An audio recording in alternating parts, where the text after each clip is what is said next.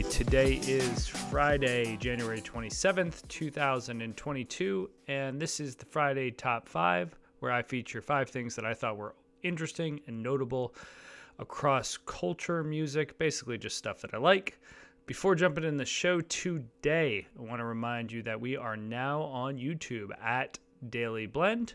We're also on Instagram and Twitter at Daily Blend. You can like, follow, subscribe to the show on your favorite podcast platforms such as Apple Podcast, Google Podcast, and Spotify. And with all that out of the way, let's jump into the show. So the first story I want to talk about is one of my favorite people on the internet, Jeff Staple. He teamed up with LG, the electronics company, and put together a very progressive, modern household. It was a creator's room at the CES. So CES is the annual Consumer Electronics Show in Las Vegas. It was a couple weeks ago. The video on YouTube, I think, is roughly 2 minutes, and it shows all this great product from LG, from fridge with Mood Up to LG stylers to shoe cases and shoe care that I will be absolutely trying to purchase as soon as it goes on sale for retail at a reasonable price, I will say. Artcool, gallery air conditioners, wash towers, compact Puri Care, and Aero Furniture. Those are just the LG products. Essentially, if I was going to distill it, it was LG working or partnering with Jeff Staple to show an apartment or a condo, however you want to think about it, in New York with all this cool LG tech, obviously skewed towards Jeff Staple's design and curation aesthetic, which you would argue is a tastemaker from New York in the streetwear and sort of streetwear industry. Go watch the video. If you don't know Jeff Staple, he rose to fame because of the Pigeon Dunk, but has since done more collaborations than I can keep up with. Had a store called Reed Space, coincidentally, down in the East Village, I think it was, or Lower East Side years ago, and continues to own his own design studio and clothing brand. So Jeff's a really cool guy to follow. Highly recommend it. All right, moving to story number 2, we're going to talk about Monday drinking. And you're probably like, hey, Monday's like the one day I don't drink. And now you can, thanks to Drink Monday. And it's at drinkmonday.com, and that is their Instagram. They are a alcohol-free beverage. The quote from them is pretty interesting. A cultural shift is underway, a mindset towards self-care, staying sharp, and living life without compromise. This is not a trend. This is a movement that refuses to choose between good health and good taste. Crafted with care from natural ingredients at our Southern California distillery, Monday's non-alcoholic spirits are a labor of love, our way of helping alcoholics avoiders like us enjoy a proper adult beverage. Come check you out. So they've got a bunch of different products, but what I thought was more interesting on this brand is they have kits. So the 3 ones that I was most interested in is their Mezcal kit. They've got a whiskey kit, and they've got a gin kit.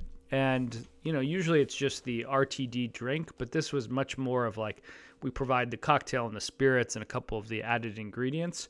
I'm going to try them out. I haven't ordered it yet, but it's on the list of things to do tomorrow morning, and I will let you know what I think about it on the show. All right, we're going to go from non-alcoholic to alcohol. Our buddies down in Atlanta are launching a new product. If you didn't know or hadn't seen the show, we interviewed the founders from Tip Top Cocktails a couple years ago, and they are putting out a new limited edition Welcome to the Jungle, which is their Jungle Bird rum with lime, pineapple, and red bitters. If you know, you know. Treasure came to notoriety in the early 70s as a Kulua Lepore Hotel Swanky welcome cocktails. Lighthearted rum punch vibes are balanced by red bitters, a glamorous combo that is ready to party. This was the quote from them. Go to their website, go to their Instagram. This drink looks fantastic. I don't exactly know why you would launch it in the middle of winter, but hey, I'm going to probably buy some just because I buy all of their cocktails and I always enjoy them. And I'm sure I'm going to enjoy this one as much as the originals, and more recently their espresso martini that was really, really darn good. Okay, now we're going to go from talking about non-alcoholic cocktail drinks, alcoholic cocktail drinks, to my other podcast about Negronis. So ChatGPT is optimizing language models for dialogue. If you haven't heard about it, are you living under a rock?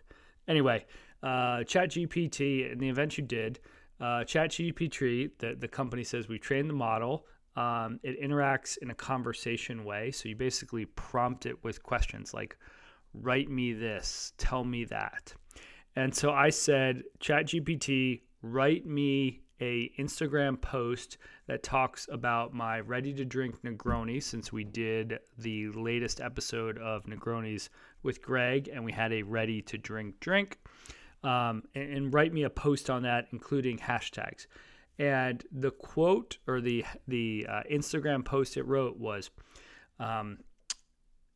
very, very interesting. It says, raise a glass to the weekend with our delicious ready-to-drink Negroni.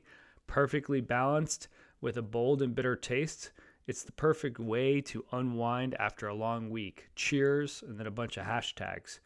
So, I mean, that was probably as good, if not better, than the caption that I would have written on Instagram. And I am, as my two teammates or interviewers, or what do you call it, guests or co-hosts? Yeah, co-host and guest. So Greg's a co-host and Marie was the guest. I am behind releasing Negronis with Greg episodes. You will see one come across on either this weekend or Monday. So sorry for the delay. We are now over 100 fans on Instagram. So go check us out at Negronis with Greg on Instagram. And enjoy learning about Matt Hranic's Negronis book, because that's what we're walking through. All right. Keeping up with tradition, the last story of the Friday Top 5 is about sneakers. This one is very interesting to me. So Nike is putting a lawsuit against Bape. So if you're less familiar, Bape, or a bathing ape, is a company originally founded out of Japan by a gentleman named Nigo. He then partnered with Pharrell and created the Billionaire Boys Club and ice creams. He has since exited or sold the brand, but I still enjoy it. And I've purchased a few pairs of Bapes over the years. They really do, in my opinion, look a lot like Nikes.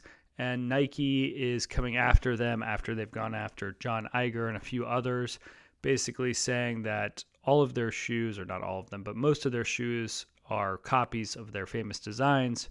So the examples they're saying is the Bapesta is similar to the Air Force One Low. The Bapester Mid is similar to the Air Force Mid. The Skate is similar to the Dunk Low. And the Court Stye is similar to the Air Jordan 1 High. So if you go to dailyblend.com and look for this show, I have put the copyright, or sorry, the copy or trademark infringement image. It's pretty straightforward when you look at it. So if you're like me, you like the Bapes. They're a little more expensive than the Nikes, almost double, maybe even triple. I'm going to buy a pair before they no longer can make them.